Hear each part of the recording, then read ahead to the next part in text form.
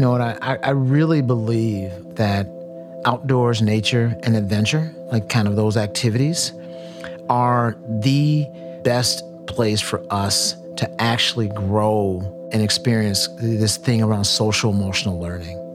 Something about outdoors is always about personal best. It's always about situational awareness. They're always about skills development. So the best athlete won't always be the best climber, right? It's the person who masters the skills. The best skier will not be the best athlete. It'll be the person that focuses on mastering the skills, right? So they're progressive skill-based. They create opportunities for us to have self-discovery. They're personal best-oriented. Again, this idea of controlling yourself in an environment that you have no control over. That's the stuff that life is made of. And I actually think that outdoors and nature offer that opportunity to everybody who shows up. Everybody who shows up can have that experience outdoors.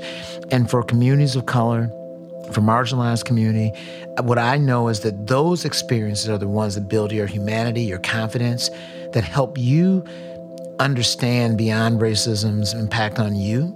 In a simple example, and you all can go test this, I believe that women who spend time outdoors have a much higher body concept than the average person, because everything in the world wants women to hate their bodies.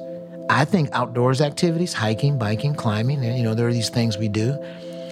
It actually reframes your relationship to your body around its ability to do work instead of the aesthetic. And I believe that's an opportunity for everybody. And for communities of color, it's an opportunity that we don't see in our arsenal. So that's my message to them, is tell me about the humans you want your kids to be. And my answer is always going to be take them outside. That's Anthony Taylor, and this is the Rich Roll Podcast.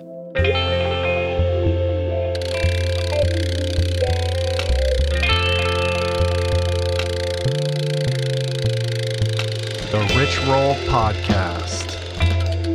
Hey, everybody, welcome to the podcast. Glad to have you because this episode is a gemstone. Let me first, back up and just say for a wee bit of context that, as many of you know, the outdoors has played no small part in my life arc, my personal transformation. In almost every conceivable way, I'm a different human, a better human, because I make copious use of the outside spaces available to me. I think most would agree that time in nature is powerful, it's healing, it connects you to your community, of course, to yourself. And so much of it is about connecting with what it means to essentially be human. The trails, the mountains, the ocean, the pools, these things mean everything to me. They are spaces that I access freely, spaces I consider to be an unalienable right, and spaces I freely admit I basically take for granted. But unfortunately, the uncomfortable truth is that the outdoors, parks, nature in general, are spaces where historically not exactly everyone has been entirely welcome. This is a paradigm we must, of course, diligently work to dismantle. And it's the spark that illuminates the work of today's guest, Anthony Taylor, a truly extraordinary human who has spent essentially his entire life advocating for greater participation and access to outdoor environments. And also the second guest to appear in my continuing series of conversations from my week in Minneapolis. The former commissioner for Minneapolis's Parks and Open Spaces and current senior vice president of Equity, Outdoors, and Nature for YMCA of the North, Anthony is, at now 62 years of age, a very model of anti-aging. He's a crazy fit outdoors enthusiast, an accomplished ultracyclist, and the founder of the Major Taylor Bicycling Club of Minnesota. By the way, as a quick aside, Anthony tells an absolutely mind-bending story about Major Taylor, who was the world's first black sports superstar. That story alone is worth tuning in for, but I digress. In any event, in addition, Anthony serves on the League of American Bicyclists Equity Advisory Board, as well as the board of the National Brotherhood of Skiers. He's the co-founder of Cool Meets Cause, an outreach program that teaches girls from North Minneapolis to snowboard. And he served as the adventure director for the Loppet Foundation, a program that provides year-round outdoor activities for youth in Minneapolis. This conversation is DOPE dope. It's amazing and it's coming up quick. But first,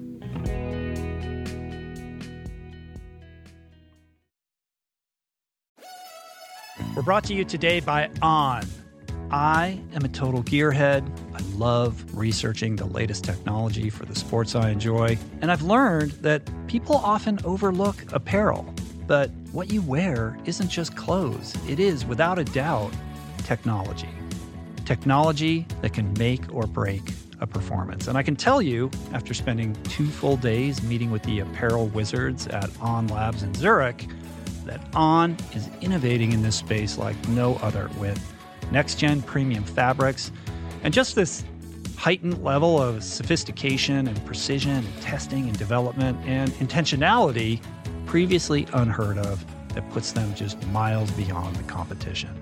I've been rocking On's high-performance running apparel, including the long tees, the weather jackets, even the climate jacket, all super lightweight, tailor-fit, built to move, and just gorgeous to get you out and get it done in fleet-foot comfort, no matter the weather.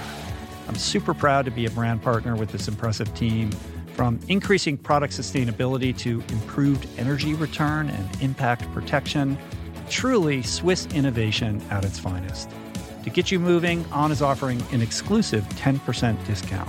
To redeem, head over to on.com/richroll and use code RICHROLL10 at checkout. We're brought to you today by a very exciting brand new sponsor, Go Brewing. I am sober. I don't drink. And I devoted so many episodes of this podcast to the unreal benefits of an alcohol-free lifestyle. Why? Because even if you don't have issues with booze and suds, no amount of alcohol is good for you. At a minimum, it wreaks havoc on your sleep and produces a hangover that destroys your energy, your mood, and your focus. At worst, it turns your whole life upside down. But no longer does that mean you have to break up with your favorite brew, because my pals at Go Brewing are making all your favorite brews, minus the alcohol, fewer calories, and more productive tomorrows. It's not every day that I get the privilege to witness the inception of a company collaborating with our podcast, but that's exactly what happened with Go Brewing. I'm going to tell you this story. A few years back, I spoke at this event in Illinois, fittingly named Go, and it turns out that very day catalyzed Joe, the founder, to start his own NA beer company, Go Brewing. I had no idea about any of this until I bumped into Joe at Jesse Itzler's Running Man event the other month in Georgia, and he shared this story with me. I savored his fare in all its varieties and deeply moved by the mission and what he shared with me, and just impressed with the insane taste and quality of his alcohol-free concoctions, I wanted to help share the discovery. Made with natural ingredients faithful to traditional beer styles, Go Brewing has an impressive lineup of delicious, small batch, craft, alcohol-free brews, all without added sugar or artificial processing. My favorite is their double IPA, Not Just Another Story. But basically, you just really can't go wrong, because everything they make is brewed to perfection, worthy of trying yourself, which you can now do at gobrewing.com. That's gobrewing.com, and use the code RICHROLL for 15% off your first purchase. We're brought to you today by Birch. If you're serious about optimizing your sleep, listen up. I've spent countless hours researching and testing various methods to improve my nightly shut-eye, and I can confidently say that it all starts with a good foundation. And if your bed is old, if it's uncomfortable, lumpy, then your sleep inevitably is going to be impacted. So it's important to invest in a quality mattress, one that's insanely comfortable, that's organic, sustainably made, and that, my friends, is a Birch mattress. Fair Trade and Rainforest Alliance certified with the finest quality organic natural materials like organic fair trade cotton. Birch mattresses are made with none of the toxic chemicals and off-gassing produced by most major brands, kind of important not to be breathing that for a third of your life, I'd say. Plus, it's super luxurious. I've been sleeping on birch for about 5 years, and I'd say it's the perfect ratio of soft to supportive, and the craftsmanship is just next level. I've got one in every room of my house. I love it. Pretty sure you will too. And right now, Birch is giving 20% off all mattresses and 2 free EcoRest pillows at birchliving.com/richroll. That's 20% off and 2 free EcoRest pillows.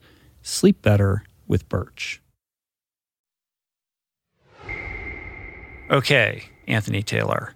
So I suppose in the most general sense, this is a conversation about the nature of outdoor recreation to empower, to enliven, and to inspire. We walk through Anthony's origin story, his love for the outdoors, of course, as well as his accomplishments as a cyclist. But the focus is really on the important work that he's doing as an outdoor activist and youth educator. It's also a history lesson on race, class, privilege, and gender in the outdoors, and the many ways that we can work to eradicate the invisible boundaries that exist in these spaces even today. It's also about the transformative lessons that can only be learned through adventure, why these lessons are imperative to youth development and our own innate humanity, and why outdoor sport and time spent in nature isn't just recreation, it's a human right. I can pretty much guarantee this conversation is going to impact you, motivate you to get outside more. And my hope is that it will also help foster ways in which you can advance greater outdoor inclusivity within your community. I learned a ton from Anthony. This one is definitely a fave. So here we go. This is me and Anthony Taylor.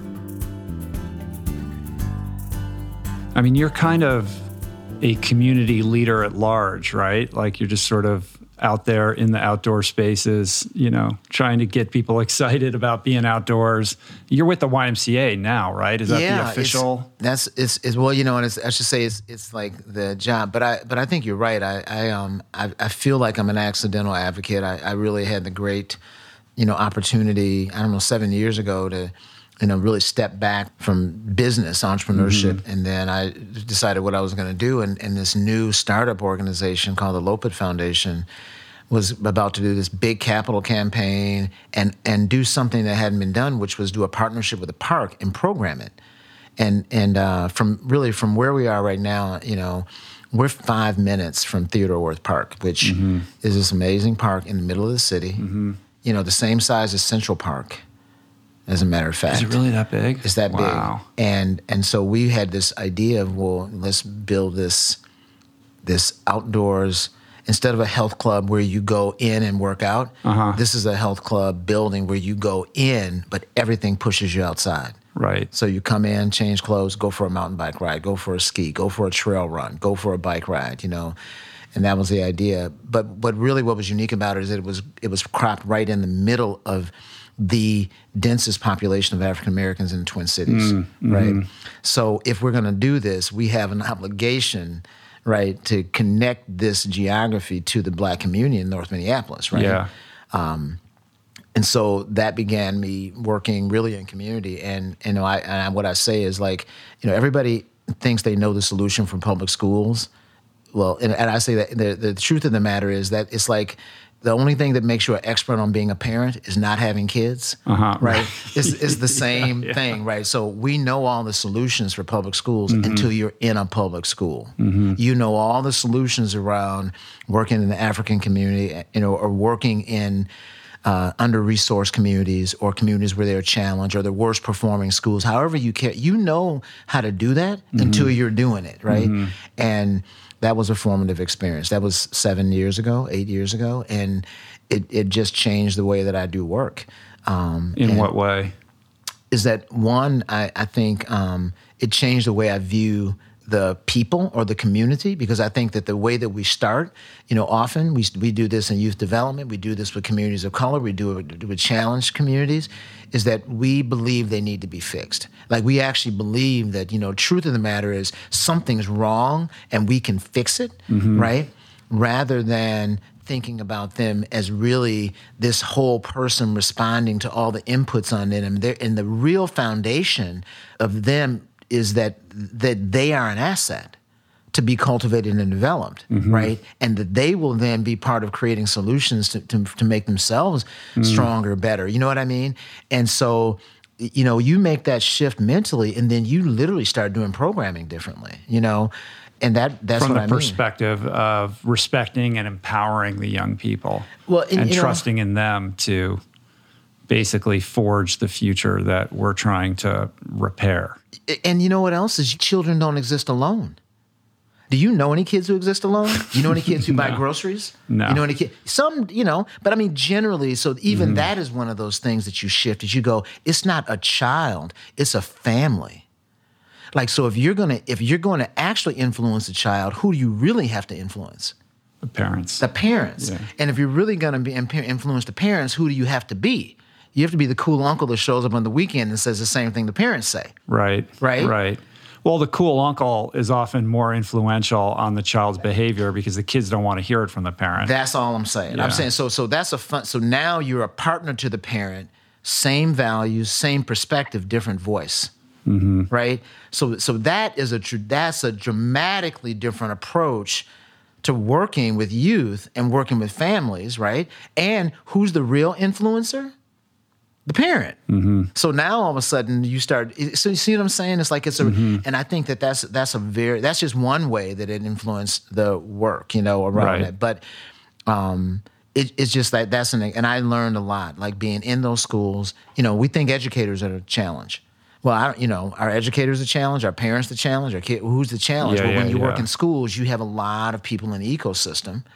Right, and you're constrained by the bureaucracy and the traditions that are baked into it. Right. That's exactly right. And so there's the bureaucracy built into it. Now, post George Floyd, no one actually has a problem saying that the system is the challenge and that systemic racism, right, historical marginalization. I mean, all those things are real, and so therefore, where we have to work together and influence that is changing what? We change the people, or we start impacting the system that are impacting the people. Right. That perspective or that idea about how to solve the problem spans the spectrum from let's just blow it up completely to, well, we need to work piecemeal within the system. We kind of know how that works. Nothing really seems to ever change in a fundamental way when you do that. But what really forges real change? How do you see, the progress within our, generational lifetime? Yeah.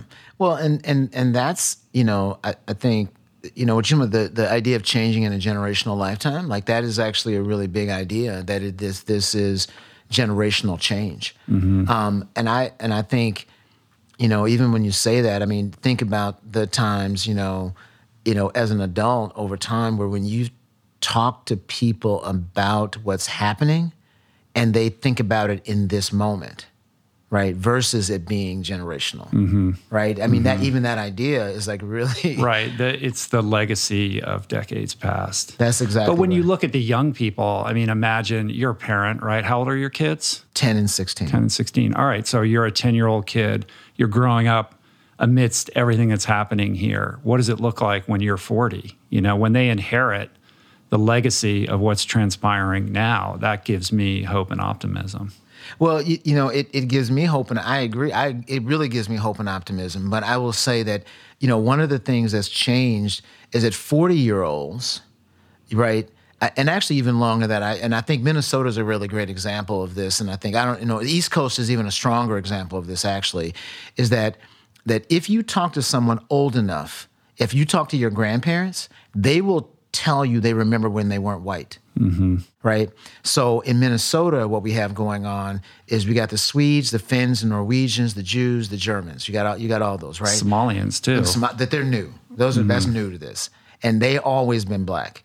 I'm saying that if you talk to people old enough, they will remember when white people weren't white. Meaning like the Irish in New York City or whatever. Who's the Irish in New York City? Who is the underclass kind of shifts. Yeah. Right. Not only the underclass, the inhumane. So you have to kind of really think about the fact that in the beginning of this experiment, white people moved here and they weren't white.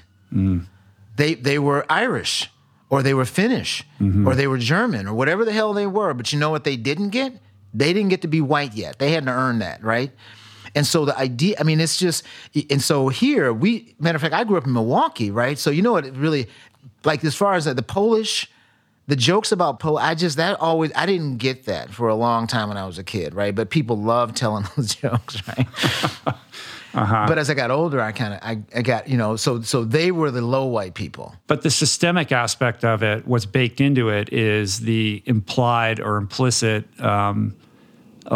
idea that at some point you aspire to or you inherit this mantle of being white, right? Like it's like, when do you get accepted as being a member of the white class? That's right. So you have to exactly say. So when do you get to be white? It's not even like you don't even. And the people that inherited are the second, but the first generation of people, they knew they weren't white.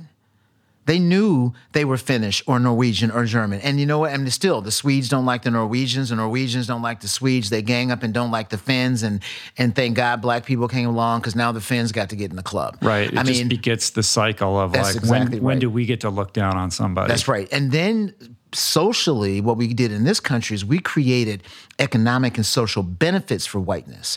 I don't say white privilege. I talk about the social benefits of whiteness. And what we can talk about, if we look back long enough, we will see that there's been economic and social benefits of whiteness to the point that people drop the ski off their name, drop the son off their name, because you want to be an Anders, not an Anderson, right? You want to be a Chekin instead of a Chekinski, right? I mean, however you do that, all those things you do, and to walk away from culture and this and your name and your look, and then you can become white, and then the benefits of that become where you can live, and then government-wise, there's always been benefits to becoming white. There's always been benefits. Social and economic benefits of whiteness are real, and they've been being compiled for such a long time that nobody, who the second generation doesn't know the truth of that. And so here we are in Minneapolis in this moment right now where it does feel like it's a boiling over moment, right? Like it's all coming to the surface.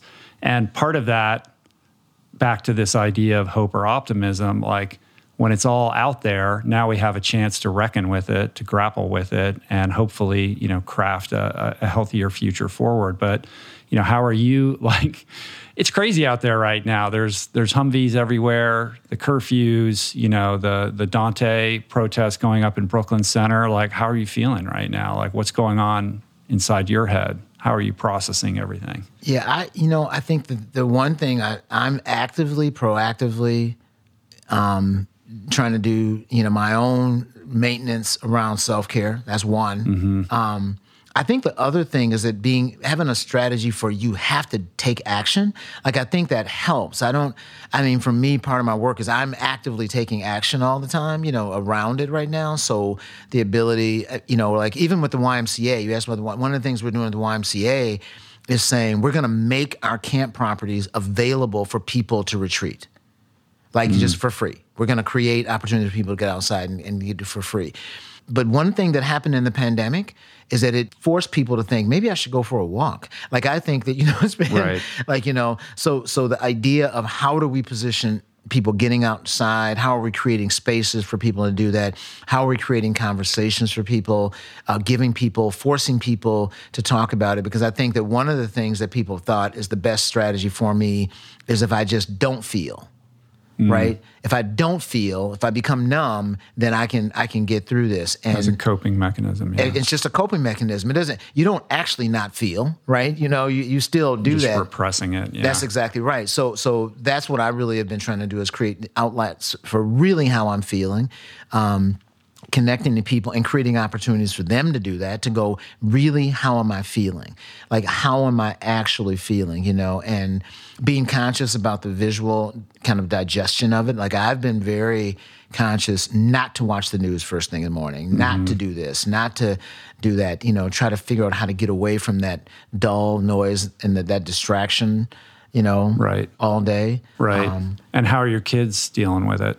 My 10-year-old, actually, the thing for her is actually what you described, the physical presence of seeing the National Guard on a street that is normally really peaceful. Like that is kind of, messes her up a little bit, right? Because that's, that doesn't make sense. Or helicopters, or like all those things are disturbing. So really, for her, it's been really working through that, like and just talking actively and reframing, why they're here, what can we do, and creating rituals for her to go to bed. Really anchoring ourselves in rituals of eating and activity and those kind of things for her to be calm.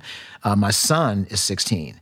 And for him, and when you talk about the young people, as a 16-year-old, one of the things you said, but one of the things that gives me hope is that these young people, their reality, first of all, is significantly more integrated than ours ever was. Yeah. They also have had social justice baked into their reality. Right. Like they have always known social justice, even if it's just, non-binary gender reality. Like they are open, right? So he has white friends that they are aligning together and going to protests, right? That those young people are understanding the language of social justice and around white evolution, around, you know what I mean? Like the evolution of young white advocates. If you talk to them, they know all the language of being an ally. They understand privilege. They talk about stepping back. I mean, it's a very interesting thing. You watch them moving together. It actually is pretty unbelievable. Yeah. And playing a support role in terms of your power and privilege. Providing food, providing connect. I mean, like there's something that they're doing in terms of a dance right now that is actually pretty compelling. And I think you're right. The challenge is that they also they're not afraid. Right, they're 16 and 22, so they don't have any healthy fear either, right? Right. That imperviousness, with those hormones that you have at that age. That's exactly right, and the adrenaline is worth it all, right? There's a part of them that is that can go south though. Like the 16, you get angry and shit goes sideways. That's exactly right, and that is the value of intergenerational conversation. Like, so even that's one of the things I think about, in terms of why we have to stay connected to our young people. We may not be on the front line, but we have to stay connected to them. We have to offer advisory. We have to offer some of that, those opportunities to kind of bring them down a little bit, create those bumpers. We want them, to go out there and throw their body at the pins, but let's put some bumpers up so that, just a few, so they hit some pins, right? Right. But yeah, no, I think you're absolutely right, and like I said, I think that's the value of intergenerational work, and the role that we play. I think that the 40-year-olds and the 50-year-olds have to find their role in this movement too. And part of it is an advisory role. And then the 65-year-olds, 75-year-olds, like they were there in 1965, right? So there's also an element of opportunity for them to really engage from an experiential. I mean, you know what I'm saying? Like what kind of missed opportunity is that if we don't connect 1965, to 2021, right? In terms of the moment, because they look similar. Yeah. It actually looks, there's, what I mean? There's something, and even in terms of the multi-generational movement of it, it was a multiracial movement. Yeah. Tying to that legacy feels like, if you were somebody who participated in that time and you're in your 60s or 70s now, there's so much to be learned from that experience, but also I suspect some level of jadedness. Like, we did this before, man, and look, we're still doing it again. Right. Like, are we just going to keep doing this? Well, so that's going to be a great interview to see that. But I think that the jadedness, if the ones that are jaded, sometimes feel also unacknowledged. Like, I think there's an aspect of it that is also acknowledging that it began. Like, this is not new. Like, even if we just acknowledge that this is not new, it puts us in a very different position, right, in terms of how we move forward. And I think that's something that is very very American too, right? Is that we overvalue 20. Generally. We undervalue the moment of the 20-year-old in general, and that is something. Yeah, we've lost the reverence for the wisdom of the elders. That's exactly for sure. right. That's right. And I think this could be an opportunity for us to, in some regard, do that again, to make that connection, because I do think that they have learned something. And more importantly, where I think we really get value from them probably is the post-movement that didn't happen. Because I think that the thing that they would say is they became complacent. They thought that those initial things around policy actually were a solution, and they were just a beginning. That they or they got old and bought a Volvo. I don't know what they're going to say, but you know what I mean. That at some point, even as we think about this, what do we do? The challenge for us is not to stop, right? I mean, that you get a verdict. Okay, now, now we can, we're good, probably. Or not. we get a verdict that goes the other way. And we were talking about that before the podcast, right? Like everybody's thinking about what's going to happen next week or over the next several days, if and when the jury comes back. How are you preparing for that? What does that look like? And there's a stress associated with that, right? Like there's a trauma to that you're carrying around on some low level at all times. That's right. And that's when we keep thinking about it, especially preparing for a non-guilty verdict, right? Like, there's like, and I've heard two different things. One is the people who are saying, I actually don't have hope for it. That's a bad place to be. And then there are the people that go, it's not going to happen, but we're ready to protest. Or how do we protect against the protest? Or, how do we protect against the fact that people can respond and be upset against a lesser charge? And I think, what I feel like I'm trying to do in my circles is say to people, let's separate from the trial that's going on. Let's really think aspirationally for what is it we want to create in terms of the world we're going to live in. Like, really, what are the characteristics of the outcome of this movement, of this, this awakening that we have had as a community around what the challenge is, right? What is it we really want to look like, and what are the things we need to do that? So, because that is independent of the trial, right? Right, and irrespective of the outcome or whatever the verdict is, there's always an opportunity, right? So if it doesn't go the way that you would like it to go, where is the opportunity in that to forge the change you want to see? Well, and honestly, if you and I visualize a practical experience of what it looks like for there to be equity, for social justice to be realized, for us to, if we think about that, independent of the trial, really, we're creating what the opportunity is. And if we know what that is, and you and I work to define, well, what is the work we have to do that? That's independent of the trial. Right. It's being proactive rather than just responding or reacting to external circumstances you don't have any control over. That's the key part. We actually don't have control over what's going to happen there. But what we can do is visualize what that future looks like, start defining what the work is for that, and let's move towards that. Because the truth is that is actually more empowering for us, right? It actually puts our energy in a good place. It gives us a hopeful vision for the future. I mean, and now you and I can immediately talk about how we ally.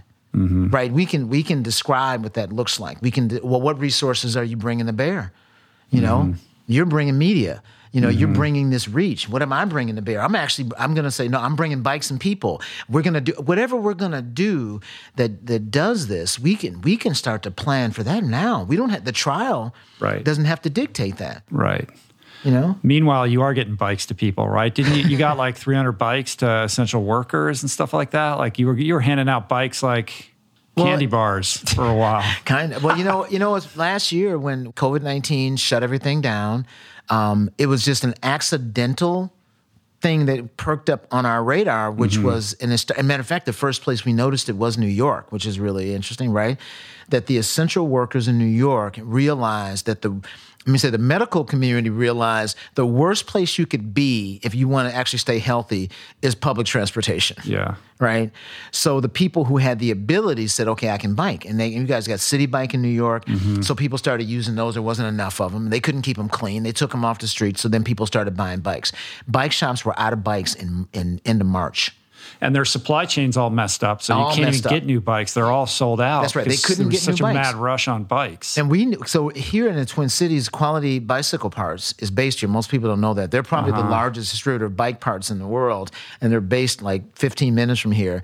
So we have relationships there, and they were already telling us they were out of tubes, like crazy, weird stuff. So then we said, okay, well, how do we support essential workers who aren't the high earners, who weren't the early adapters, and get bikes to them? So that was really the goal, was that we worked with another local organization here called Free Bikes for Kids, and actually Alina Healthcare.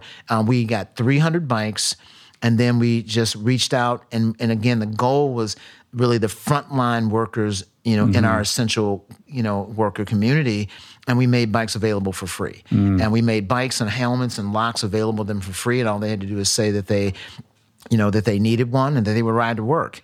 And that was really the initiative. And then once we did that, we found out they needed bikes for their families, right? So then we organized another set of bikes, and then we gave those to the family members of those essential workers. And this is back in March and April. So as you know, Minnesota summer hadn't even broken yet, right? And then in May, it became helping people actually have success with riding new bikes. So people got new bikes, people were trying to use them. And so then we really focused our energy on helping people have a successful experience. Yeah, it's such a powerful lever, because once you have that bike, it represents so many things: fitness, of course, but also freedom. The ability to roam. And then, I know this is a big part of your advocacy, but once you're out on a bike and you're not in an Uber or a taxi or a train or whatever, you have a tactile relationship with the neighborhoods that you're kind of navigating through, and it really changes the frame with which you interact with those neighborhoods and the people that live there. That you hit the nail on the head, is that in truth, it's not even about the bike. Right? It is literally about reframing the relationship you have to the place you live. Right? Right. I mean, that is, and really especially in challenged communities, there's a disconnect you make to the geography you live in some ways, right? You teleport in and teleport out, right? And you live in your house, right? Instead of living in your community, right? Yeah. And there are lots of reasons for that. But that's exactly right. It reframes the relationship to the place you live, and in a big picture way, isn't the history of racism, the history of the way that of xenophobia, and the history of gender bias is actually all about limiting mobility. Like it's just, or controlling the body. Like if you really think about it in those gross terms, controlling the body, right? Limiting mobility has really been always the point.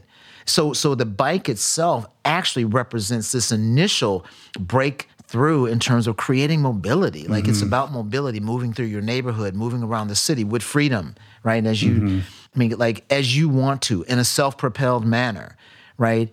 And so the symbolism of that is really big. Right. Yeah, it's transgressive in that regard. When you juxtapose that or contextualize it against what happened in Chicago in, what was it, 1919? Yeah. Yeah, when the black person walked down the beach and crossed that imaginary line into the white beach, and it caused all those riots. That's right. This is the evolution of that in a way to deconstruct those boundaries. Yeah. That are not like, they're invisible boundaries. That's right. And that really is insightful, I think. You're one of the few people who actually know that. Like, I think that's even in terms of us putting this in the context of history, which this is the generational piece of it, right? Is that 1919 event, and one of the things I point to that a lot is because I'm always saying to people that you have to realize that this issue of outdoors and equity is really important, because one of the first great riots around race in this country started over an imaginary line on a beach in Lake Michigan, right? Around this access to public space. Who has a right to be where? And it could cost you your life. That was that, and that was the first one. But there's been multiple versions of that same thing. And more recently, when you look at the The last desegregated spaces in America were public green spaces, were public pools. And as a matter of fact, white America in St. Louis or Milwaukee, Kansas City, Detroit, rather than let black people in public pools in those spaces, they shut them down. They shut them down. I mean, all you have to do is study the history of public pools in America, and it's literally a history of race relations. That's right. It's incredible. There's a woman called Bonnie Tsui who wrote a book called Why We Swim. She was on the podcast, and a big part of that book is about that, and it's super fascinating. You know, I grew up in the Washington, D.C. metropolitan area. I was originally from Michigan, and one of the things I realized when we moved to Washington is there aren't that many pools. There used to be, you know, we're in the Midwest, there's pools at all the high schools for the most part, right? And suddenly there aren't. Why not? Well, it all goes back to that very thing that you're speaking about. Yeah. No, I think, and that's again a really just the kind of the point of, you know, why public green space, why outdoors represents something very significant relative to our fight around racism. Like that's exactly right. And I think that, again, we don't, you know, even now, you know, we can actually predict all significant disparities by zip code. It doesn't matter disparities in healthcare, disparities in education, disparities in income, education, educational attainment. You can predict every one of those by zip code in America right now. And that is grounded in the work that was done for segregation beginning in the early 1900s as well. You know, the initial things around redlining all flowed from the FHA, you know, mortgages. So from federally backed mortgages, that was the beginning of it, right? Created those delineations. And this city is no different than that. It was all around space and land.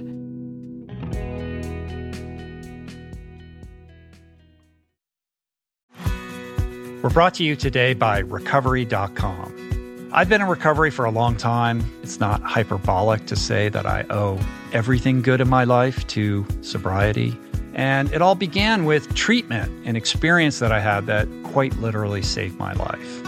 And in the many years since, I've in turn helped many suffering addicts and their loved ones find treatment. And with that, I know all too well just how confusing and how overwhelming and how challenging it can be to find the right place and the right level of care, especially because, unfortunately, not all treatment resources adhere to ethical practices. It's a real problem, a problem I'm now happy and proud to share has been solved by the people at Recovery.com, who created an online support portal designed to guide, to support, and empower you to find the ideal level of care tailored to your personal needs. They've partnered with the best global behavioral health providers to cover the full spectrum of behavioral health disorders, including substance use disorders, depression, anxiety, eating disorders, gambling addictions, and more. Navigating their site is simple. Search by insurance coverage, location, treatment type, you name it. Plus, you can read reviews from former patients to help you decide. Whether you're a busy exec, a parent of a struggling teen, or battling addiction yourself, I feel you. I empathize with you. I really do. And they have treatment options for you. Life in recovery is wonderful, and Recovery.com is your partner in starting that journey. When you or a loved one need help, go to Recovery.com and take the first step towards recovery. To find the best treatment option for you or a loved one, again, go to Recovery.com. What is the meaning of life? What happens when we die? What is our purpose here? If, like me, you ponder these delicious existential questions, I have got just the thing for you.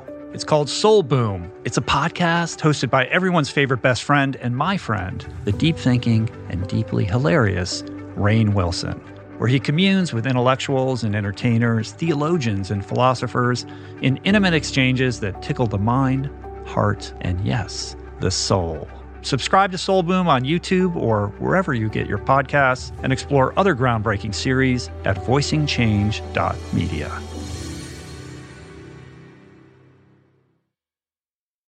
You are listening to this podcast because you care about improving your health and your well-being. But this this quest is incomplete if you have yet to add my friend Dr. Rangan Chatterjee's Feel Better, Live More podcast into your listening quiver. An RRP favorite and someone I'm personally quick to call when I'm in need of good advice. From nutrition to mindset, fitness, and relationships, each episode is packed with the tools you need to become the architect of your health. Subscribe to Feel Better, Live More, available wherever you get your podcasts, and explore other groundbreaking series at voicingchange.media.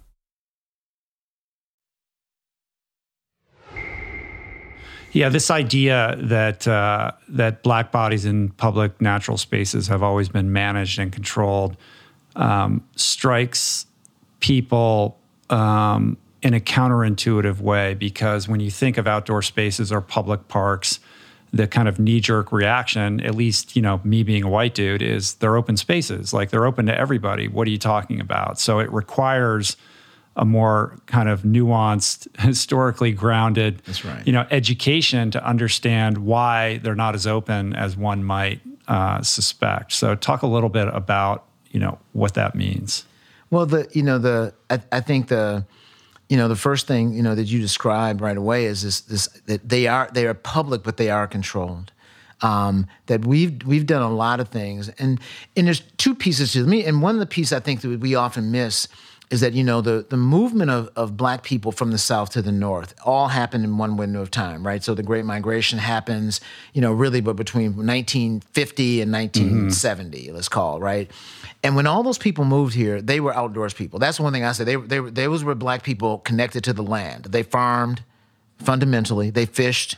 They hunted. There was a connection to the land. There's a long legacy of that, right? And even in Washington, D.C. area, as soon as you're not in D.C., you're in the country. You're in Virginia, you're in West Virginia, so they were people connected to the land. Beginning in the late 60s, early 70s, you start to see this collection of people in cities, right? And the first thing they did was control where Black bodies could go. So they actually created areas where you could live in places you couldn't live, right? And then those parks, right, we wound up patrolling, controlling, right? They weren't safe in that regard.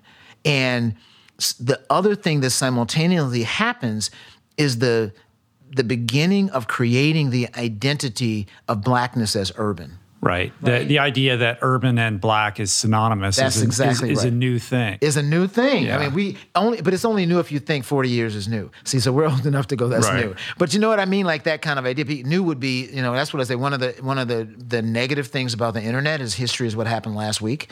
And that's how anything older than that is prehistory.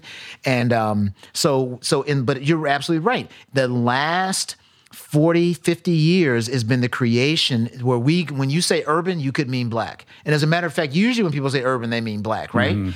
And so that's a new creation. And that grounding of identity has really been based on the fact that policing, geography, banking, housing has all been about controlling Black bodies into very specific geography, right? And they're dense, they're not green. It hasn't been a commitment to using natural space as a necessary need for well-being, which is how we talk about it right now, right?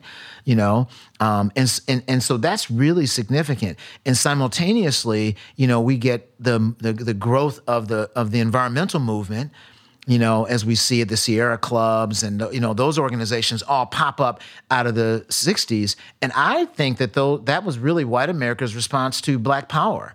Like, that you look at. That's interesting. You know what I mean? You think about when does the women's movement start, the Black movement start, the Chicano American movement, Latinx, whatever we call it at that time. When does the gay movement start? All those movements start when? 65 to 75, right? When does this movement emerge as we know it? Same window of time. Same window of time. And so it's just an interesting way that happens. And then as this simultaneously happens, we get the growth of like outdoors is the lone adventurer. You need a lot of gear and it's recreation. And that's what we've grown in the last 50 years too, right? And that's what going on. I'm that guy, right? Right. I get that was, you joked about that, the rooftop rack, bike thing on the front, this. And so all of a sudden, this way that we've cultivated it now is very different than what it used to be. And because these are fundamentally socially oriented events. And really, outdoors is fundamentally a social pursuit. We have to acknowledge America is socially segregated, that fundamentally America is socially segregated. So one of the things that Black people, brown people do when they're not at work is they organize with other Black and brown people. Like it's like a recuperative strategy. Because I got to be in white America all day. Like that's people like, So the way that I balance that is when I have my social options, they're fundamentally, oriented towards whoever your people are.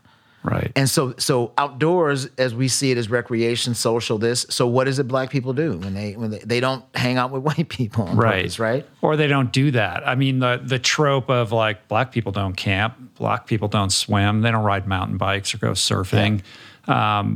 And then the kind of legacy of that notion gets baked into the next generation of Black people who then believe that is the case and don't understand that there are external forces that have created that reality artificially. And young people especially, because, that's one thing I think working with young people is that young people are always looking for authenticity, right? You know what I'm saying? Like they want to do they're keeping it real. Like that is real for them. They want to keep it real. They want to align with their identity. And so if you look at young Black kids, outside, they go, I don't do that. That's what they do. I'm aligning with what Blackness is, right? I'm aligning with those things that validate that identity that I have for myself, right? And so that's part of it. And their parents are the first generation of people disconnected from outdoors, right? So they don't do it either. And if your parent isn't taking you, but as far as even the Black people don't camp thing, what's interesting is simultaneously, and there's documentation for that here, is Black people did camp.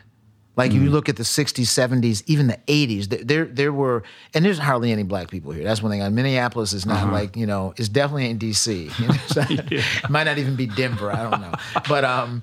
But I'm just saying that I think that there is documentation of lakefront properties that were actually populated by all Black families from the Twin Cities, right? Lake Adney is what it's called. That literally, and it's in the Minnesota. And I know these families of those families who summered at Lake Adney.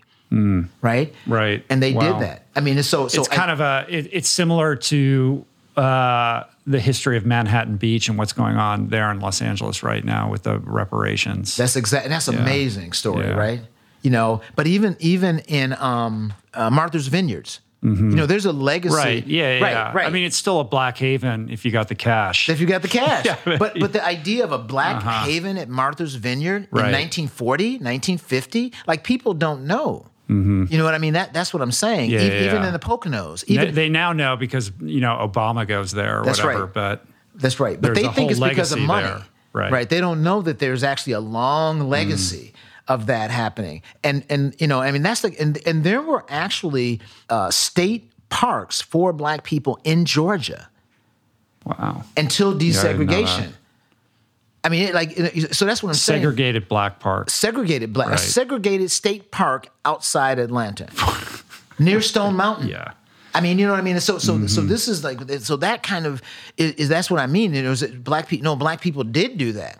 Matter of fact, there's a legacy of Black people being deeply engaged in those activities, up until this kind of new urban focus in terms of what it means. And the part about that too that I would say that is interesting is that there's always been parallel universes for Black America. Like that's the way I remember it too, as you think about, and professionally, if you think there's the Journalists Association, there's the Black Journalists Association. There's the American Bar Association, the National Bar Association. So there's this way where Black life in some regard emulated white life, only Black. Right? Yeah, well, the marginalization forces that impulse to create their own communities. That's exactly right. And so we had these parallel universes of all these different things going on all the time. It's always been that way. So there's always been a Black outdoor movement. Even now, there's a Black RVers. Like that's how. Right now, go Google it. Black RVers. It's a real thing of Black people that RV that connect to each other and get out. Well, there's also all these cool kind of Black communities about the outdoors, like nonprofits or community-based organizations that are cropping up, like Outdoor Afro and Diversify Outdoors and melanin base camp, like, Yep. So that's happening in no small part, I would imagine, by the work that you're doing to try to create advocacy. But so much of it would seem, social media kind of has its pluses and minuses. But the way I see it, and I'm interested in what you think about this, is that, hip hop culture predominates as, the largest cultural force in America or perhaps across the world. And the influence of that on young people is beyond profound, right? But at the same time, you do have amazing Black voices that are in the outdoor space who are out there killing it and creating a different and new type of role model for the young Black person to model themselves after. Well, I'm not casting aspersions on hip hop. I'm just saying they're different things. I think that, the thing about hip hop, two things about hip hop. Hip hop ultimately became this actual very shared experience for our Black youth and white youth. Like that's one of the things I think that is a shared kind of interesting experience for them, because aesthetically, I feel like compared to when I was a kid, I feel like you can no longer turn radio stations and go, who's listening, right? Because you could do that for a very long time. You knew the audience always, but you can't do that as easily. You could not see a young person's clothes and go, are they Black or white? So the style is very similar, right? There's a much more shared social reality that our young people have, and hip hop is part of that, right? Hip hop is a huge part of that. That's what I'm saying, right? So hip hop, the impact in that regard is really interesting. The other thing that hip hop did was teach people the idea that I can vertically integrate my own money, right? I mean, as much as I can be an artist, I can be the producer, I can be the label. Yeah. As a matter of fact, I'm gonna distribute this shit myself, right? Own the vertical integration. Right. I mean, everything that I do. Everything, right? So the young people now go, I can be a corporation tomorrow. There's a piece of that is really interestingly different. I think if you talk to Black America and even adults that are over 45, they have a much more traditional trajectory in terms of how they would get to success.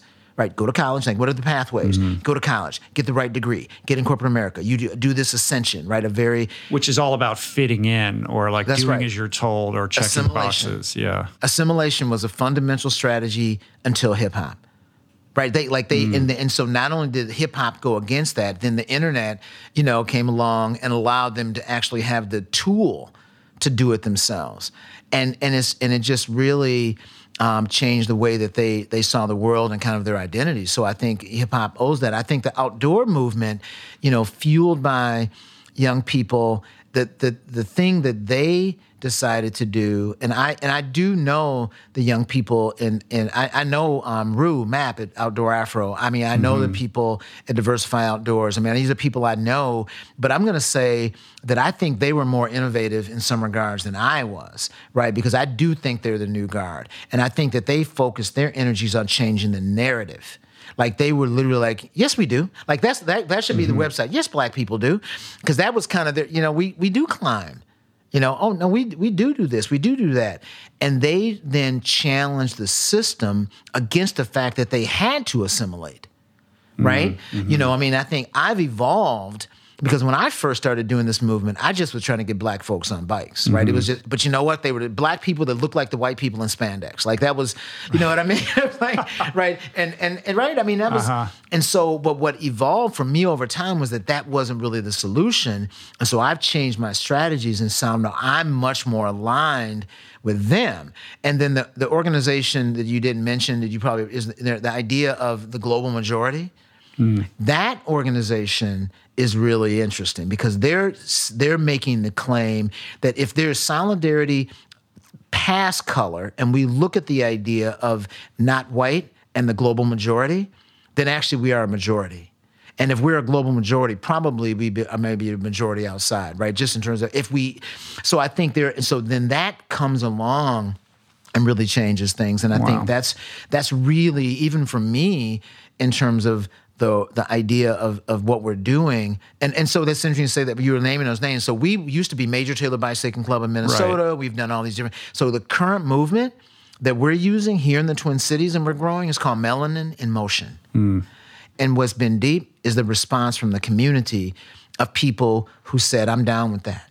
Like I think there was, and you know how, and if you're an outdoors person, you know how you talk to your friends and tell them, and you say, you should go biking with me. And they go, okay, yeah, I'll go biking. But in their mind, what they're really saying, I am not going biking with that dude. He's going to hurt me. I am not. Right. I am not going to get dropped. I'm not going to have the wrong bike. I'm not going to have the wrong clothes. Yeah. Cycling's full of all that nonsense. It is. Yeah. But that's what they're saying. Well, the same thing with outdoors. Mm-hmm. And so once we took it out of all we're doing is moving. We're a melanated community getting together. We're going to move somehow. It might be snowboarding. It might be cross-country skiing.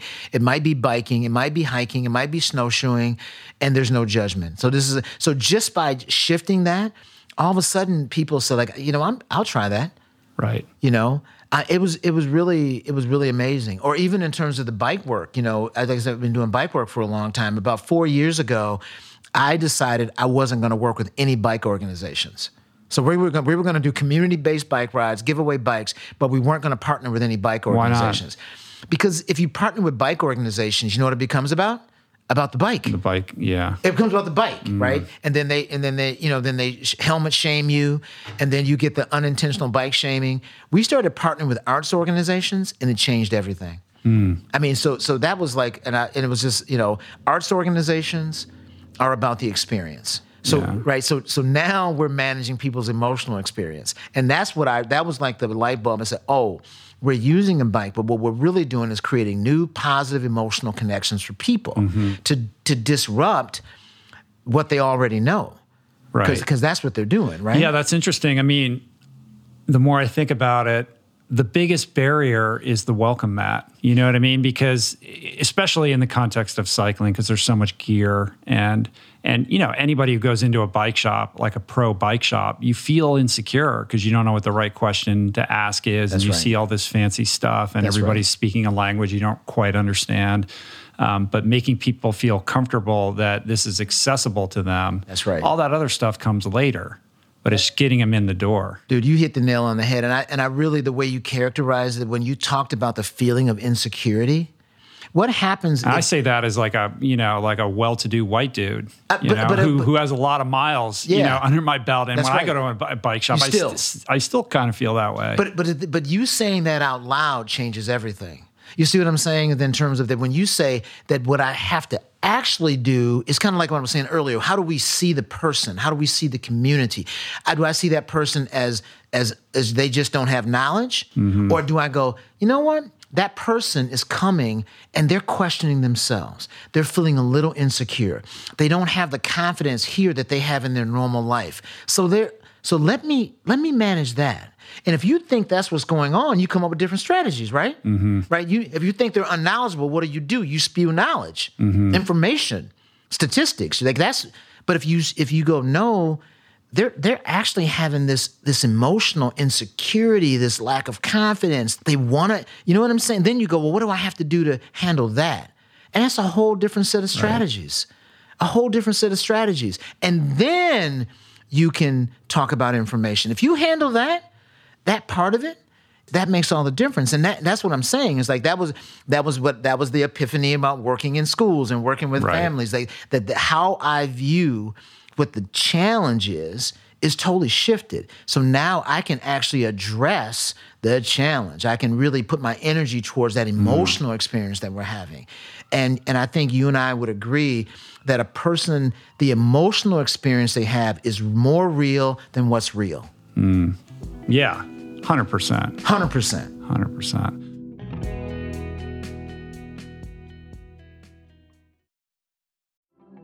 There are certain rare people who have a powerful voice and know how to use it. My friend Amanda de Cadenet is one such human. The podcast is called The Conversation because it is the conversation, a groundbreaking series of raw and honest exchanges on the issues that matter most: mental health, sex, politics, ambition, gender roles, and more. Listen to The Conversation wherever you get your podcasts and explore other groundbreaking series at voicingchange.media.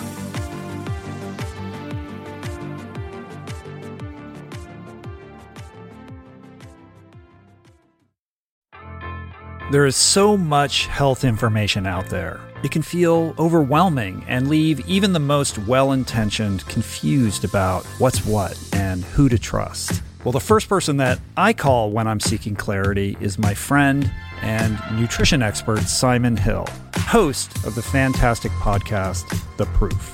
Each week, Simon matches wits with brilliant scientists, translating their evidence-based insights into actionable tools for better well-being. Subscribe to The Proof, available wherever you get your podcasts, and explore other groundbreaking series at voicingchange.media.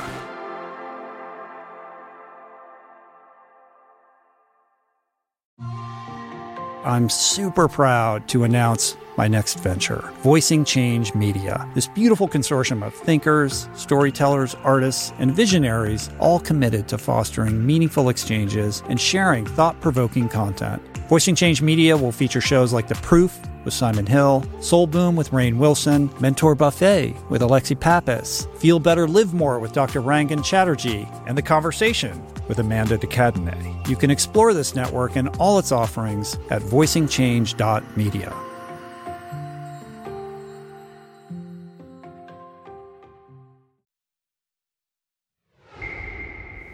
How did you get into all this? You know, I came here to go to college. My 18-year-old ego made me want to play football at the University of Minnesota instead of the Ripon College or whatever. You know, I had a lot of offers to small schools and very few to big schools. But like I said, my 18-year-old ego was like, no, dude, Big Ten. And so I came to the University of Minnesota to play football. And I learned something really quickly in college. Everybody's big, everybody's fast, right? In high school, speed kills, right? And in college, speed can still get killed, right? It was like everybody was big and fast, and I was majoring in engineering, and it was killing me. And I was on the scout team. You know what I mean? You know, where you're running other people's plays. But you got a scholarship, so you could come here. So I could come here. And but I quit. But I got an engineering scholarship, which is even weirder, right? So I got an academic scholarship. So I stayed, but I quit playing football. And as soon as I quit playing football, I got fat. And so I joined a gym off campus that was downtown, and parking was crazy. So I started biking to the gym. And one day I didn't stop. I just started enjoying. And so I started biking, and that competitive part of me made me do. I wanted a different bike and different gear. And then I did a race, and I met a friend, Louis Moore, who was older than me, who became a partner in crime for, big adventures. Single day 225-mile races. We did a 5-day challenge from Denver. We rode from Denver to Minneapolis in 5 days. Our goal at that point was race across America or something. Right. But as we started doing it, I just realized there weren't any black people out there. Yeah. And so we helped a group of black women prepare for the AIDS ride from Minneapolis, Chicago. And I just was like, that was more exciting than biking. And so then we started the Major Taylor Bicycling Club of Minnesota. Yeah, so explain who Major Taylor was. So, Major Taylor was the first American-born black champion in any sport in 1889 in cycling. And he was... So crazy. And just he was an amazing athlete. Just really his story is he was an amazing athlete at a time when bicycling was the greatest sport in the world, and at a time when racism was at its worst. It was just post-Jim Crow, and one of the elements of his story that I really think is beneficial is that he partnered with a man from Indiana named Bertie Munger. Bertie Munger was an older white big wheel racer. Who partnered with Major Taylor in Indianapolis and ultimately moved to Worcester, Massachusetts to open a bike business. But I think many people talk about Major Taylor's challenges and his triumphs, and he was an amazing athlete, and there's lots there. I think the fact that they were able to ally across race in 1889, and he did his first professional race under 16. Wow. His first real... What were they racing back then? They were racing road bikes. And really, when the real exciting part of what they did was they were doing velodrome racing. So in Madison Square Garden was built, the version in 1889 that was built was a velodrome. Get out. And they had 25,000 people watching bike races in New York in the velodrome. That is a history I've never heard. Oh, absolutely! It is unbelievable how big it was. And the first, his debut race when he became a sensation was in New York at Madison Square Garden in 1887, and it was a velodrome. It was a 6-day. So they talk about the 6-day races. It was 6 days of nonstop racing. Nonstop, just going around. 6 days, 9 days. You could stop, but the goal was to. I mean, it's whoever got the most accumulated miles over 6 days. Most accumulated miles in 6 days on a track. And he finished at in Madison Square Garden. He finished at 2,300 miles. I mean, it's. Wow. It's an unbelievable accomplishment. But you have to remember, in the turn of the century, the bicycle was the pinnacle of technological achievement. Mm-hmm. Like, we don't really think about that in a way. And what you said earlier about it being a symbol of freedom, it actually was a symbol of freedom for women, for Black people, it was really, the automobile was undependable and horses were slow, and so the bicycle represented something significantly different. And Major Taylor and Bertie Munger understood that. Like, I believe that, and I think that is why he, for me, really, it was. And I discovered his book accidentally in the basement of a bike shop that I was working in, and he was just a forgotten hero. He's completely forgotten. I mean, it's like a movie. Yeah, and still we have not made a good Major Taylor movie. Yeah, right? I mean, I talked a little bit about him with, do you know who Justin Williams is? Absolutely. Yeah. So Justin's been on the show, and what he's doing in LA with Legion is like unbelievable. Right. Yeah, he's really like don't you think Justin Williams but, is what you talked about earlier in terms of the hip hop community? Oh yeah, right. He's right at the cross section of those two worlds, and he's able to bring that sensibility into not just his racing and being an elite cyclist, but into this idea of owning outdoor spaces. That's right. And I'm telling you, and I know Justin. Actually, I have a great picture of him with my son, and my son raced bikes too. And picture, and it was such an amazing picture because he was probably 13, and this was 3 years ago. Here, he was in town for a race, and I've talked with him a lot because I also know Rasan Bahati really well, and just but Justin is what you were describing. He is that young Black American hip hop generation who said, "I can really integrate myself."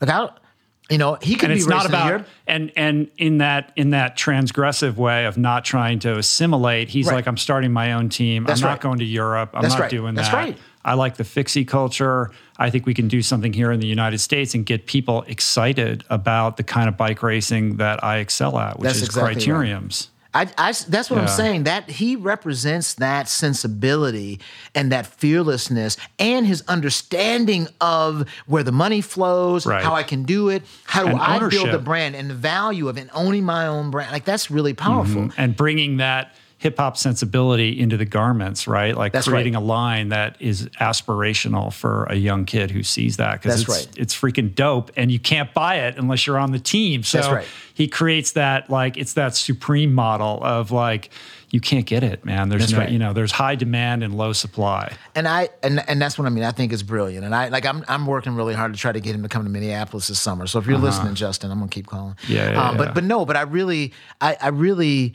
mean that. I think that is a great example. And I think even fixie culture is another one of those weird stories that, that we don't really realize, that the idea of fixie culture actually also has Black roots. And it has its Black roots in the Caribbean community of New York. Because when the Caribbeans moved here to New York, the only bike they knew was fixies. So fixie culture and Europeans that's what's bike racing for Europeans. 3-spoke wheels on them. That's and exactly making them all crazy colors and all that kind of stuff. And that drove all fixie culture in the United States, was really started by the Caribbeans in New York. Yeah, the true history versus the sort of conventional narrative. It's fascinating. Another example of that is it's had Salema Masekela on the show, and he sent me his Afro Surf book. Do you have this book? Yep. It's unbelievable. And this complete revisionist history of where surfing comes from and how deeply embedded it is in, Black cultures across the world. Yeah. Tracing back to prior to, what we initially believed began in Hawaii. Right. And that's what I meant about changing the narrative. Like, that's like really a fundamental idea, that the instincts of this current group is changing the narrative. So you don't have imposter syndrome when you show up. You know what I mean? Mm-hmm. Or you don't question your own integrity, your own authenticity. You're like that, because that matters to people. There's a legacy here. And you own it. You're part of that legacy. Mm-hmm. You're good doing that. And I think that's really, and what's interesting, I know Hugh because my son was a snowboarder, and he's a competitive snowboarder. He was ranked 12th in the country, last year. And this year he got an invitation to travel with the U.S. Olympic team during COVID. Wow. And he turned it down. What? No. And it was about culture. Right, he was in Park City last year. He was in Vail last summer with the team and got a chance to be with them. And it's just, it was really interesting that he just said, "That's not me. Like, wow. that's not really my thing." That's right? a Justin Williams move. And I'm telling you, I'm telling you at the time, I was like, dude, really? You're saying I didn't get it, but then I had to dig deeply and think about his decision. And at the same time, another young man, Brian Rice, I don't know if you've seen him, Brian Rice, 16-year-old from Detroit, who just is going to Worlds. He qualified for World Championships, and they were partners in crime. You can see them on Instagram together. They trained last summer together. It's happening. I mean, and that's what I mean. And so I was on a call with Salima and Brian and my son and those other people, because Salima also sees the fact that he actually is a pioneer, and also the narrative that all snowboarders don't compete. You can create the culture, right? That's maybe a more advantageous point for creating culture where he is, right? Right, because he was never competitive. That's right. He's an ambassador. That's exactly right. And he talks about his legacy of getting there through skateboarding, through surfing, right? And the culture of snowboarders is really similar, right? I mean, it's just a really interesting culture of that anyway. Yeah. And so I think, and we've been steeped in it. So I think that's the other thing that I've really had the fortune to be on the inside of that community, see the good, the bad, and the ugly, in terms of how it works. But ultimately, snowboarding culture is, and as a matter of fact, I did an article where I believe snowboarding is the culture that can integrate winter sports. Yeah. I mean, well, if there's one sport that can, it's that. But the difference between snowboarding and surfing, yes, they're both board cultures, but surfing, just by virtue of geography, that's right. You have to go to these exotic places where it's an indigenous, a way of life, right? So you're exposed to all these different types of people, whereas snowboarding is really kind of like a white thing. Well, and so even there, it's a white thing because of geography. Because of geography, right? And actually, and how can we predict disparities? Geography. Yeah. I mean, that's like part of that's what's so deep. That's exactly right, and that's what I was saying. And to these guys, and so actually, even that is an effort we're working on. We're positing to. And Burton Snowboard is actually a really cool partner because they're being thoughtful about this. As we're saying, what we need to do is create small snowboard hills in the community. And snowboarding is unique in that you don't need a lot of elevation to build a really cool snowboard park. So what we're trying to do, we are experimenting here in Minneapolis. And we want to do more locations. Skate parks, sort of. Yeah, like a skate park. A skate park with snow. But it's 150 feet of elevation with a skate park on it where you teach, right? You help people have positive emotional connections, right? You help them figure out gear, and then you make it progressive. So the progressive experience starts 5-10 minutes from home, then 30 minutes to an hour from home. Then you go 13 hours to Colorado. And then all of a sudden it all makes sense. So what we're trying to do is put people through experiences to build the value of what we're talking about before you try to do this big leap, right? Yeah, but this city is flat. We got valleys. That's one thing I noticed. No, we got valleys. Right. But not in the city.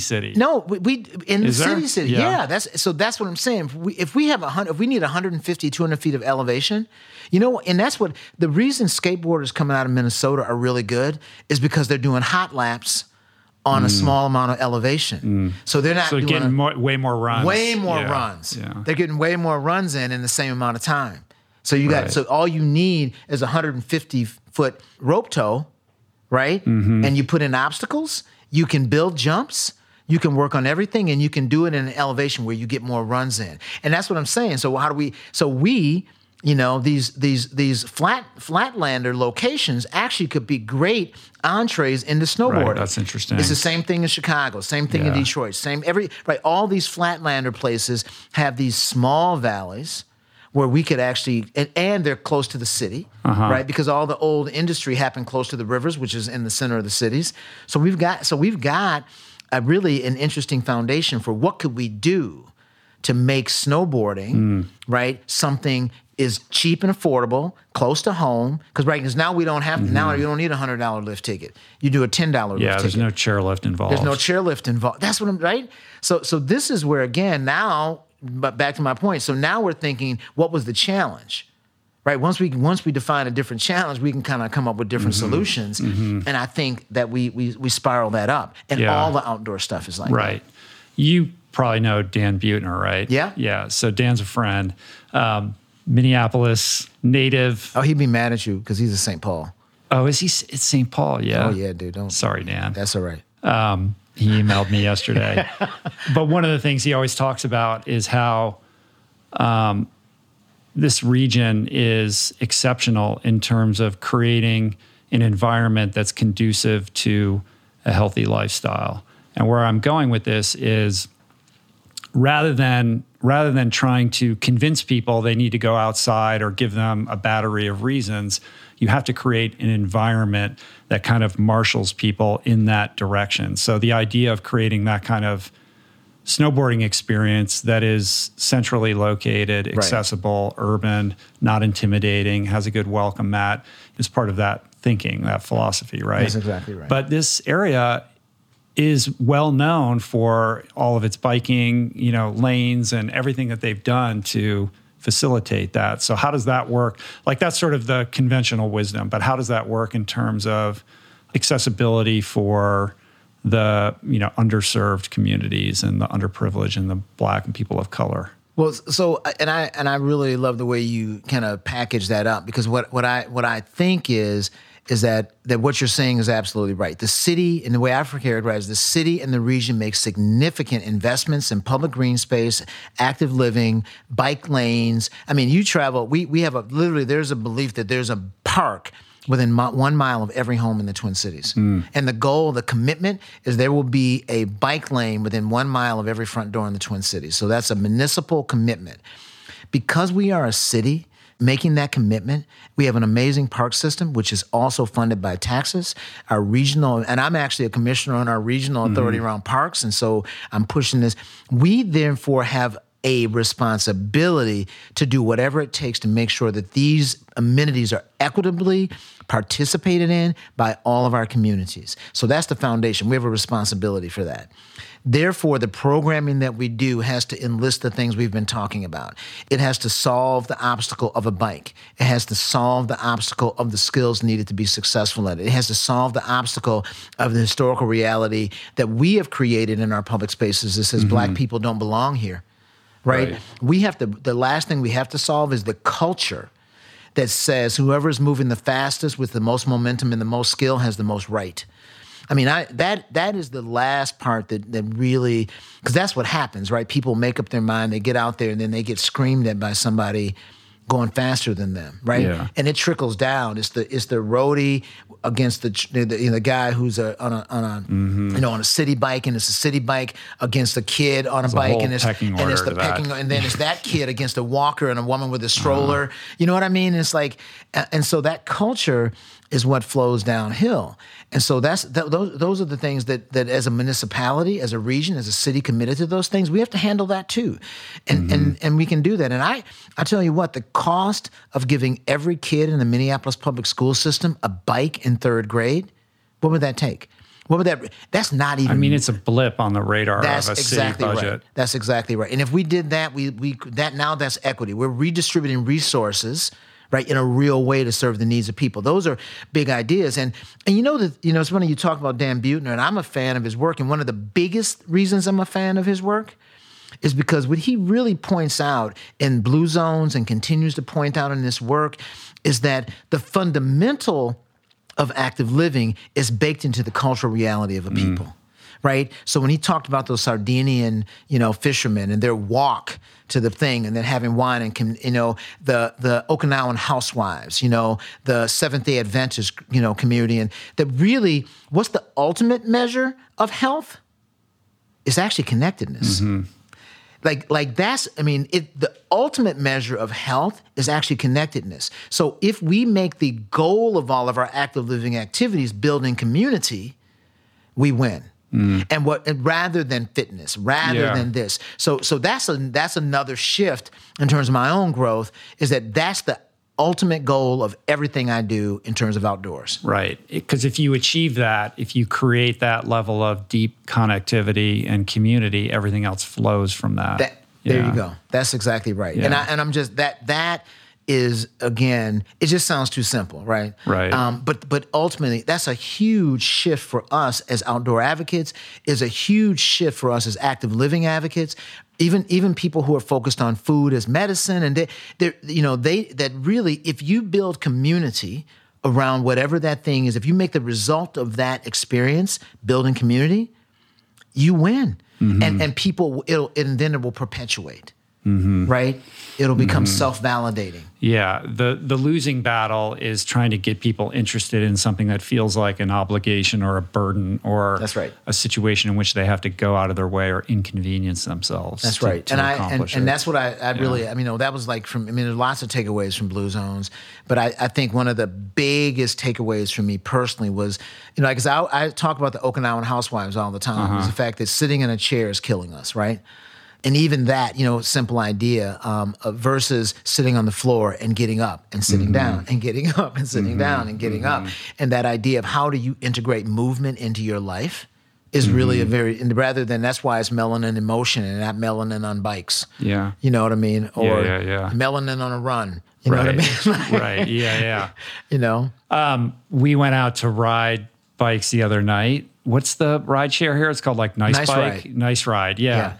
And it wouldn't let us. It was like we tried like 4 different credit cards, a whole bunch of us trying to rent bikes. And I think it was because of what's going on here. Like they just locked it down. And they don't want people riding bikes around. And you know what else? They might be doing it for out of town credit cards. Maybe. Because they don't want out-of-towners taking nice rides. Well, because they're, vandalism, people get whatever it is. It might be more of that than anything. And that's interesting. I'm going to check that now. But even that is Lyft. You know that, right? Yeah, I know. Right. So what I will say is Lyft has really done an interesting job here of coming in and connecting to community advocates around promoting their programming. So I think they've actually done an interesting job of that. But Nice Ride is one of those efforts that really, it was a problem when we first opened it, and we actually worked with them and created an equity initiative to specifically focus on communities of color and low to moderate income communities with pricing, with introduction, with what the welcome mat. We created a series of rides and activities that were all about connectedness. And that really worked, and that ultimately turned into our slow roll movement. That whole thing kind of came slow roll being like the group participatory rides that you guys organize. Yeah. Well, one thing about Nice Ride, you got to fix that user interface, man. It makes you click through 20 pages of disclaimers and stuff like that. I'm like, that's a barrier. Yeah. No, I think that was baked into the very first versions of it because it was sponsored too. So we had healthcare organizations as the key sponsors, and the city, and so I think you're absolutely right about that. You know? They look like nice bikes though. Yeah, and the new ones are electric. Of city, kind of rental bikes. Yeah, no, it's a good system, and they've always upgraded the fleet, and they make sense here because our footprint is so small. Right. 3 miles in any quick direction, and you've covered major territory in Minneapolis. It's been interesting to see how various cities have responded to COVID, and I often look at Manhattan, and you see those images of the streets closed, and everybody's just walking, and they're riding bikes, and I'm like, here's the one moment in a lifetime where you could change everything and just say no more residential vehicles in Manhattan, just delivery trucks and maybe some, ride shares or whatever. But let's close off a bunch of these thoroughfares and adopt a more European blue zones model, because people seem to be enjoying it. Right. And the cafes are popping up on the street with the outdoor eating and all of that. And it felt like an opportunity to really remodel and reimagine the urban landscape. But I don't think it's, I don't know how many places really jumped on that. Well, and obviously there's so many, it's such a difficult thing to accomplish, but it just felt like an opportunity that I wish had been kind of capitalized on a little bit more. Well, what's happening now is that that this is our year to capitalize on it, right? Mm-hmm. Last year's budget was set when the pandemic set. Mm-hmm. The programming was set. So I'm waiting to see what happens this season. So I'm actually more hopeful. Because we're still in the pandemic, and it's the spring. But I think that it's those habits. Now the work of advocates is not getting people on bikes; it's keeping people on bikes, right? So that's the work this year. And so I think that's where we have to make a shift in terms of what we're doing. I actually laugh because I don't know if you, but if someone told you all you needed to do to get people on bikes was start a global pandemic, would you have done it? You know what I mean? Most bike advocates think about that. You think right, but you know what I mean. But that was kind of what happened. But even think about the number of cities that actually closed streets. Like they never thought they closed streets to traffic and made them available for people to walk on. Mm-hmm. Here in the Twin Cities, we have what we call the Grand Rounds that wrap around the chain of lakes we have here and over to the Mississippi River. And they closed them last year to traffic, totally closed them to traffic, and they were packed. So I think that two things happened. The city did it, and nobody lost their mind, and people showed up. And the research we have initially says that communities of color showed up in heightened numbers compared to what we've done historically. Women showed up in higher numbers than what they have historically, right? People with children. So we actually kind of proved the point that we were going, well, what would it take to do that? And that's what it took. And so, again, once those people were out, we decided, okay, we're going to handle those introductory experiences, right? And so that became the goal of our efforts last summer was those introductory experiences. Even flowing from the Bikes for Essential Workers was, well, you got a new bike now. What's the first thing you should know? And taking people in parking lots. Rich, taking adults and saying, okay, these are the handlebars. Right. So when you're waiting for a thing, this is what you do. You put your pedal here and put your foot on it. And you're not rolling yet. But squeeze your brakes when you're sitting still on your bike because that keeps it from rolling. Lean your bike over to you when you step over it instead of trying to throw it. Like that's just so rudimentary, right? Lean your bike over to you instead of throwing your leg over the seat. And everybody tries to do that. They all get a bike and they try to throw their leg over the seat. I'm like, dude, you're 40. Your flexibility that's done. Right. But instead of saying that, I say, let me make that lean your bike over and step over it. Well, the closing of the streets and all the people outpouring into them, that's the community. Like that's the breeding ground for the community. So the question then becomes, can you make that stick? That's right. Everybody's so intent on like getting back to normal or some version of the way things used to be, and we're myopic to the opportunity that we're being presented with. Yeah, I agree, and I think, but even in with that, like, so that's again when we say, well, what is our work? Our work, kind of related to the trial, is to help people visualize a future that's different. Like it isn't getting back to normal. Like I think that's really important. What you said is like if that is, what we want to get back to freedom. What we perceive as freedom. That's really more. What is it you want to get back to? But the number of people that have had more time with their kids this year than they ever have before and appreciate them differently is tremendous. They may never go back to work the same way they went back to work, right? So it is this thing where we have to help people focus on the realization of these other positive benefits and connect the emotional outcome of those benefits to them if we want them to stick. And that's, again, that's not the American way. We're already selling. All the marketers have kind of found their way to make COVID-19 a springboard to buy more stuff. You know what I mean? And so I think again, for all the advocates out there, our work this year is to identify everybody who got a bike and helped them have a positive experience this summer, helped them have an expansive, progressive, growth-oriented experience with that bike they purchased, and everybody who purchases a bike, because they're already sold out this year. Yeah. Yeah, you can't get bikes. You can't get bikes in April. April 15th, you can't get a bike.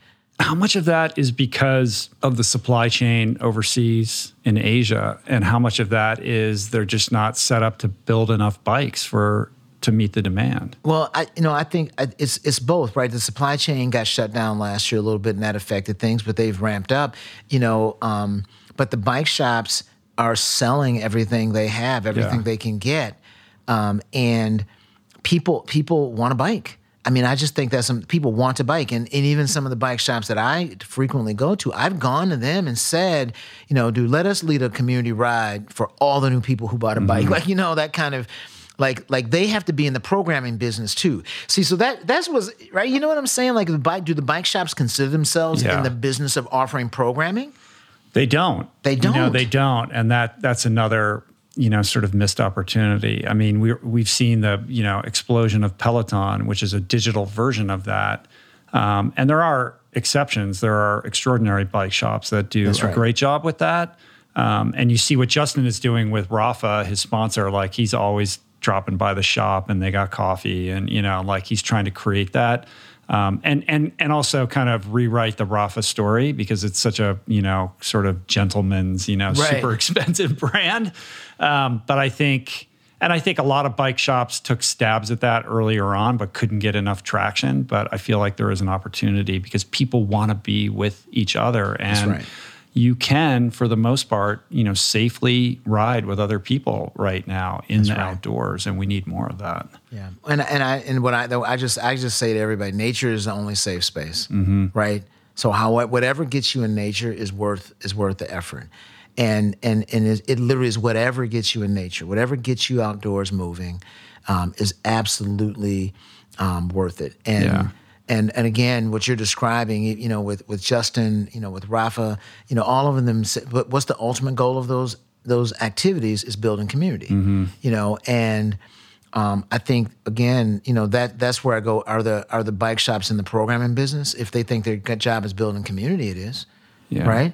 That's really that's the way we have to approach this, and it's in their economic self-interest anyway, because it breeds loyalty to the brand. That's right, and the nature of the way people work is progression. So they'll be buying a more expensive bike next time if you get them going. There's no end to the amount of money that gets spent ultimately over the course of their lifetime. That's right. If you hook them. That's exactly right. You hook them. You hook them on the experiences. And I think that is really, that's what I mean. That's what I see, with people, in terms of just generally how we get people to stick with this. That's how to get people to stick with this, we actually do have to have them have these new emotional experiences, right? Where they have to self-discovery, they build community, they create some new memories. And I think people are going to be hooked. And so, again, that's where we advocates have to shift our work now. Right. So what are you, like 62, 61? 62. I mean, you are fit. You look like, you're not a day over 35. It's crazy. And your Twitter handle is like, I am anti-aging or something like that, right? Yeah. You are aging in reverse. So what's the daily routine look like for you? My workout is really compact. I try to do a 75-minute workout. That's my goal, 75 minutes.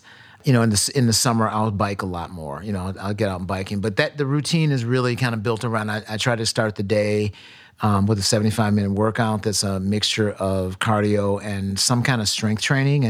And during COVID, I never thought I'd work out indoors, but what I really discovered in the last really 12, 15 months is kettlebell.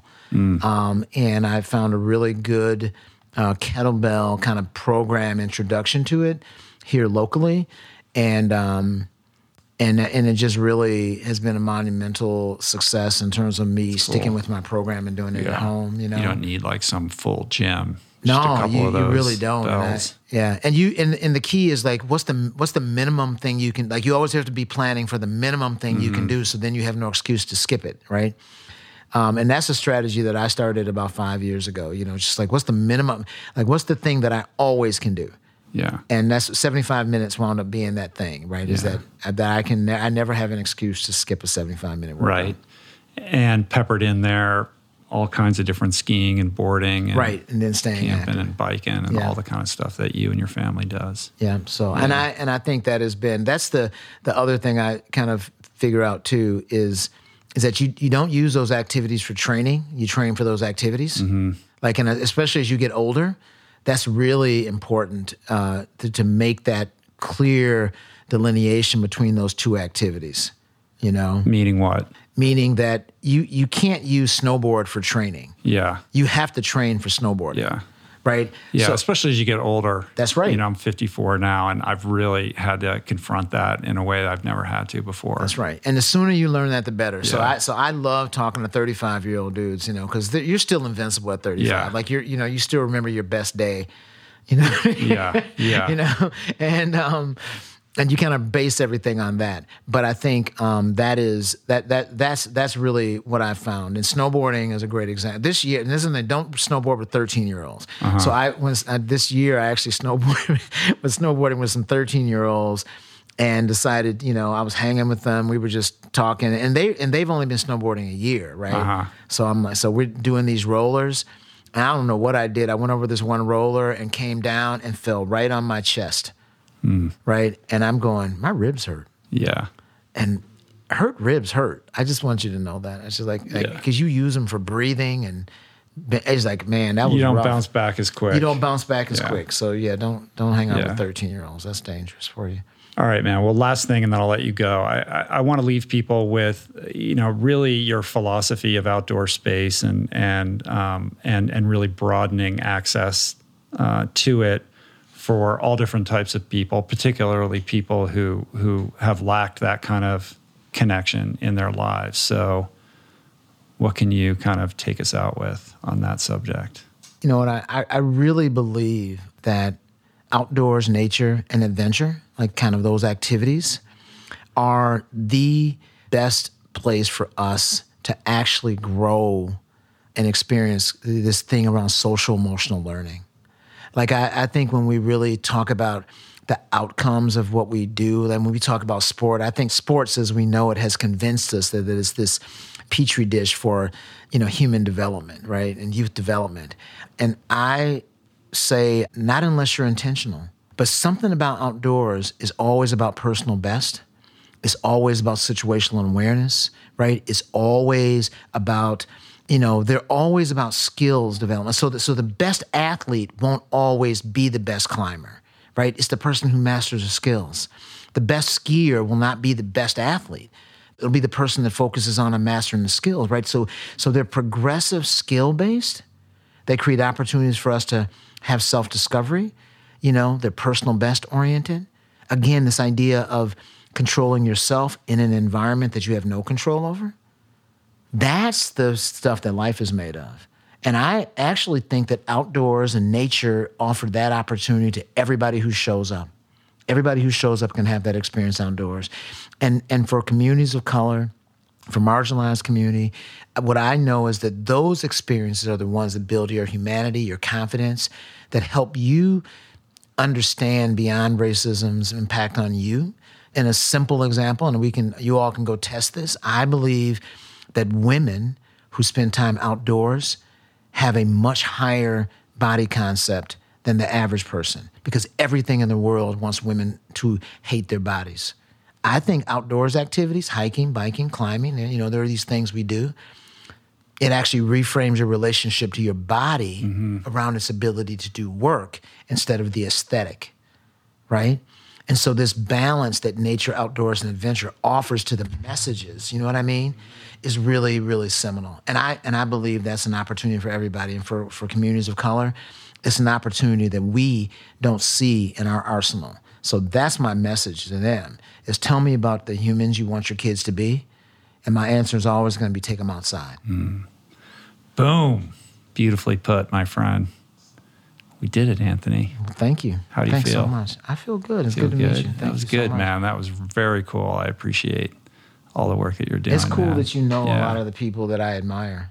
We just scratched the surface. So yeah, I'm sure there's many more. So I'd love to do this with you again at some point. So that was really fantastic. Yeah, I would love appreciate to. it. Thank you so much, thank you. Welcome. Thanks. Peace. Lance.